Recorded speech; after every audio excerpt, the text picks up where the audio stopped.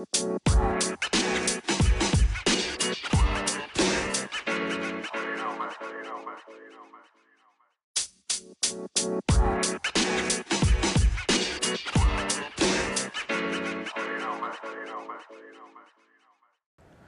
afternoon and welcome to Forest Fires. My name is John Clark. Starting over is hard. That much I can personally attest to. But harder than starting over is leaving parts of your past behind you. If we were somehow able to start each day with a clean slate, without the memories of our past relationships, our past experiences, or even our past failures, starting over would be easy. But it's not easy, and none of us have the luxury of daily amnesia. For those of us in recovery, we are told that to get sober and to maintain a lasting recovery, we must change the people, places, and playgrounds of our addictive past. It's a mantra that has endured the ages because it's generally true, but it's also broad and overly simplistic. It's very easy for someone to tell you that you have to let go of parts of your past, but doing so is anything but easy. For many of us in recovery, especially those in early recovery, starting over and letting go of parts of our past can seem almost impossible. When we first begin the recovery journey, there are so many things that we need to change that we can easily get overwhelmed by the mountain that's in front of us. We are working on our physical health, our emotional health, and our spiritual health all at the same time. We're working to improve our personal relationships, our family situations, and even our work. And at that same time, many of us are facing financial and legal issues. How can we possibly make all of the changes that need to be made and stay sober? Where do we even start? How can we possibly handle everything that's in front of us? Regardless of how many days or years I've been sober, I still get overwhelmed by the tasks, duties, and responsibilities that lie ahead of me. Still to this day, when I focus too much upon the future, I want to shut down. I want to sit still and hide my head in the sand. But for those of us in recovery, we're not allowed to stand still. This disease will prey upon our procrastination, and because of that, we must be always diligent and always moving forward. When I get overwhelmed, I'm reminded of an old-timer that once asked me how I would go about eating an elephant. Of course, the answer to that is one bite at a time, and that's exactly how we face the often daunting tasks that face us in our recovery. One bite at a time, one next right decision at a time. Rationally, this mindset makes sense, but our emotions, feelings, and frustrations are rarely rational, and thus, it's not as easy as repeating a mantra, regardless of how much you may believe in it. Without using a catchy line like eating an elephant one bite at a time, how can we move forward? How can we face all the changes that need to be made, especially when parts of our past are constantly thrown in our face? To be successful, we must make small steps every single day. Regardless of how small the steps, we must keep making them, and we must realize that each step is progress. The Big Book of Alcoholics Anonymous says that the disease of addiction is cunning and baffling. After working this program for a few years, I would add that beyond cunning and baffling, this disease is manipulative and devious. The disease doesn't just use our physical cravings or our personal memories to tempt us. It uses the people, places, and things that surround us to try and pull us back into our addictive lifestyle. Often, we find ourselves working our program, making slow and steady progress, when out of nowhere something happens to remind us of our past, and that memory has the potential to rob us of the progress that we are making. Every single person that walks into a 12-step room or begins the long journey to recovery carries with them the baggage from their past. Much of this baggage is painful and unpleasant. It makes perfectly good sense that we would want to ignore it, to pretend that it doesn't exist. But history has shown us that we cannot be willfully ignorant of our own baggage. What I've come to learn is that many of us aren't fully aware of just how much baggage that we've been carrying with us. This type of willful ignorance is dangerous and destructive. One thing that is certain is that before we can begin to move forward, we must become willing to acknowledge the past and to leave it there. How can we do that, though? Whether you want to admit it or not, parts of your addictive past have defined who and what you are. It has crafted a personal view of yourself that's difficult to set aside. Who are you if you aren't the life of the party? Who are you if you aren't the big drinker? For many of us, our addictive behaviors have become so ingrained into who and what we believe that we are that it's unimaginable to set it aside. Beyond this, many of the things that we do or say in active addiction are regrettable, and we've allowed those regrets to craft an inaccurate perspective of ourselves. Many of us have lied, cheated, stolen, and we've hurt other people. Even in the throes of our active addiction, though, we feel shame, guilt, and personal regret. Simply removing the drugs or alcohol from our life doesn't cure this, though. In fact, these feelings of shame and guilt are often magnified when we remove the substances from our lives. Why? Because we've lost our coping mechanism. How could we have done those things? How could we have hurt those people that we claim to love? What is wrong with us that made us capable of doing this? One of the toughest obstacles that any of us face in recovery is acknowledging the things that we've done and then learning to forgive ourselves. One thing that many of us find is that it is far easier to forgive others than it is to forgive ourselves. The Big Book says that resentments are the number one offender, and that unhandled, unprocessed, and undealt with resentments will lead you to a relapse. Mind you, it says will, not might, not could, but will. I have seen more than sufficient evidence to know that this is true. Remember, though, a resentment is simply an unprocessed anger that has grown into a seething infection. A resentment is an internal feeling that we direct externally against a person, place, or thing. Shame, on the other hand, is an internal feeling that we direct toward ourselves. Shame, like resentment, is an infection that can overtake everything good in our life. Shame is therefore an internal resentment, a resentment against yourself. When I've helped people work through their fourth steps, I've always told them that I don't know exactly who they should include in their resentment list, but I know one person that should always be on everyone's resentment list. You. Every one of us on some level has at some point carried regret for our past actions. It is natural, it is human, and honestly, if you don't have some regrets, you might have some sociopathic tendencies. Holding on to regret becomes toxic, though, and when regret grows into shame, that's when we begin to have problems. Shame is cancerous, and it will spread. Shame can take away hope as easily as any substance that's ever been created, and shame will kill. At the core, shame is the reason that we struggle to forgive ourselves. Holding on to shame is not an act of humility. Likewise, learning to forgive yourself is not an act of arrogance or a refusal to take responsibility for your actions. In fact, it is only after we can fully accept our actions and take responsibility for them that we can ever hope to forgive ourselves and move forward.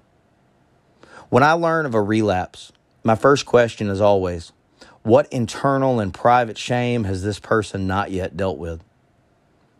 The inability to forgive oneself has led countless alcoholics and addicts to a relapse, and sadly has led others to an early grave. When we cannot forgive ourselves, we are holding on to the events and issues of the past, but we aren't changing them. We are simply replaying those experiences over and over again.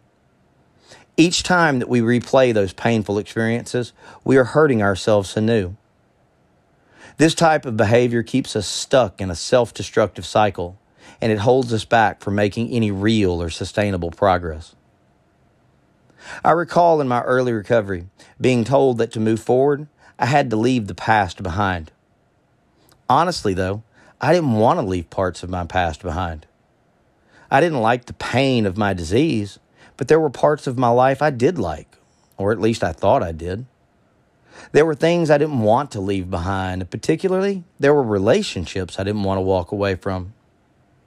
Whenever I would ask for guidance or insight, the old-timers would reiterate the mantra that I needed to change my playmates, my playthings, and my playgrounds. Honestly, this didn't help, because they didn't explain to me why I needed to do this, or how I could go about doing it.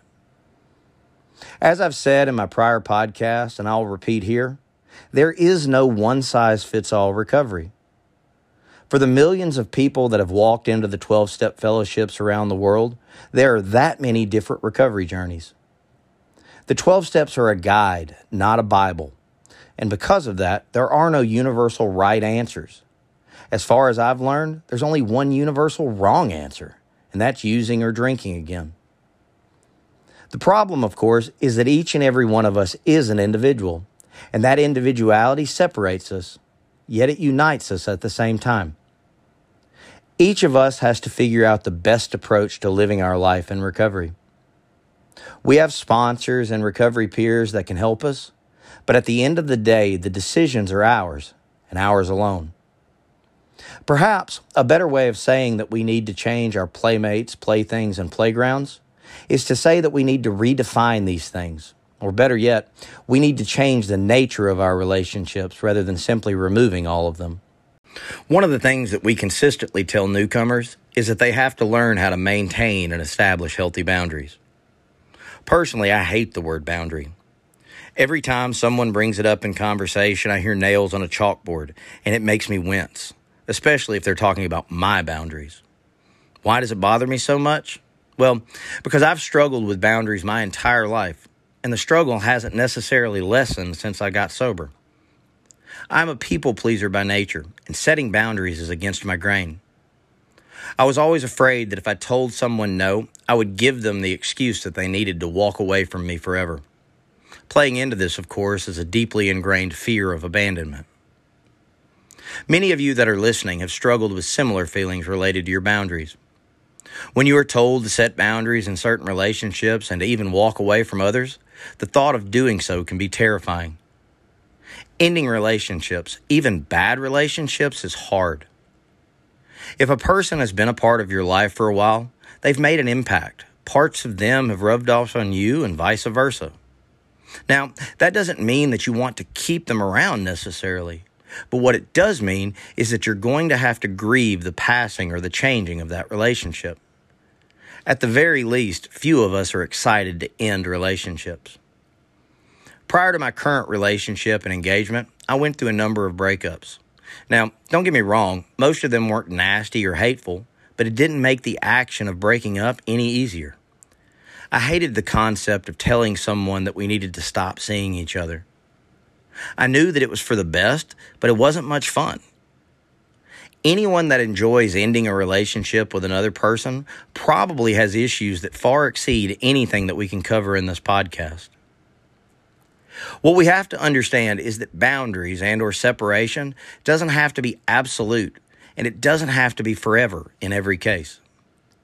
As you walk this recovery path, who and what you are will change over time. And as a result, the people, places, and things that you have in or around your life, they will likewise change.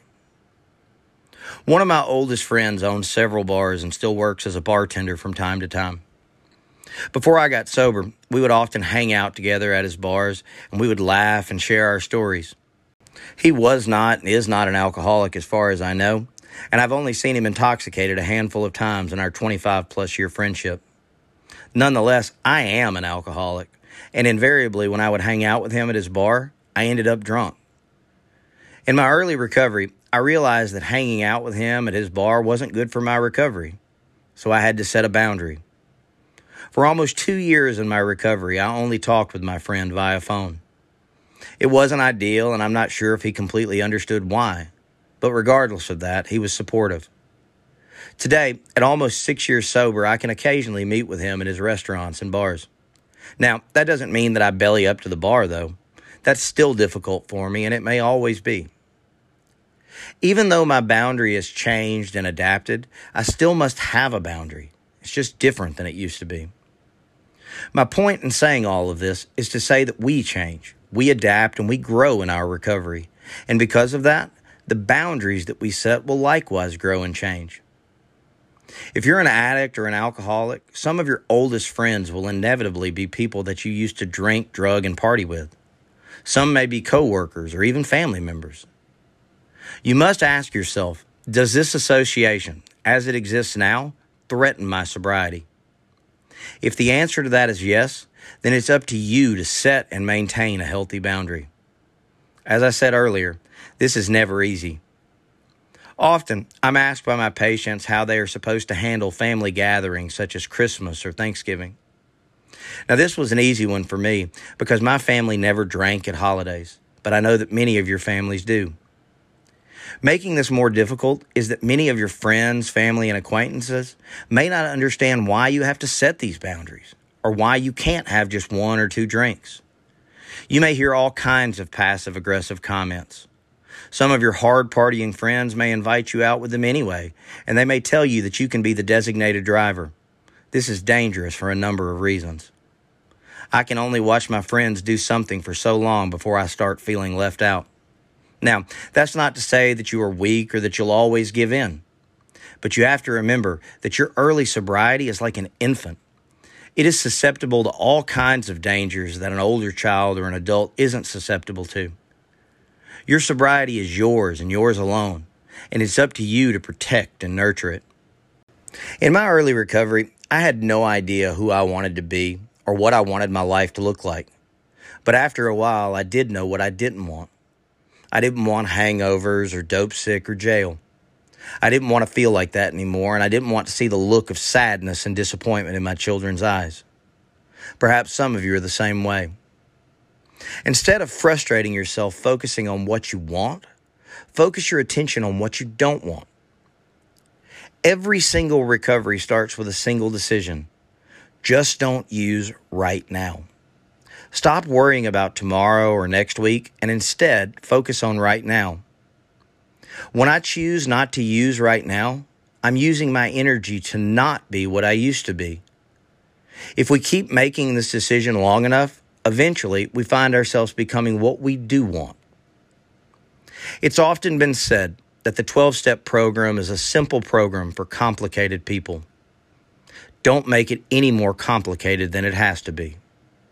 Make the next right decision and get out of your own damn way. You may be surprised at the life that's waiting for you. Thank you for tuning in to Forest Fires.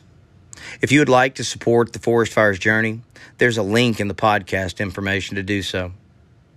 As many of you know, I started this podcast with a singular intention, to share a message of hope and redemption with as many people as possible. Your support, in whatever form, helps us to make that intention a reality. Continue to reach out and help each other. Lift up another alcoholic or addict and continue sharing the light of hope for those that still struggle in the darkness. And as always, stay reachable, stay teachable, and stay humble. Thank you.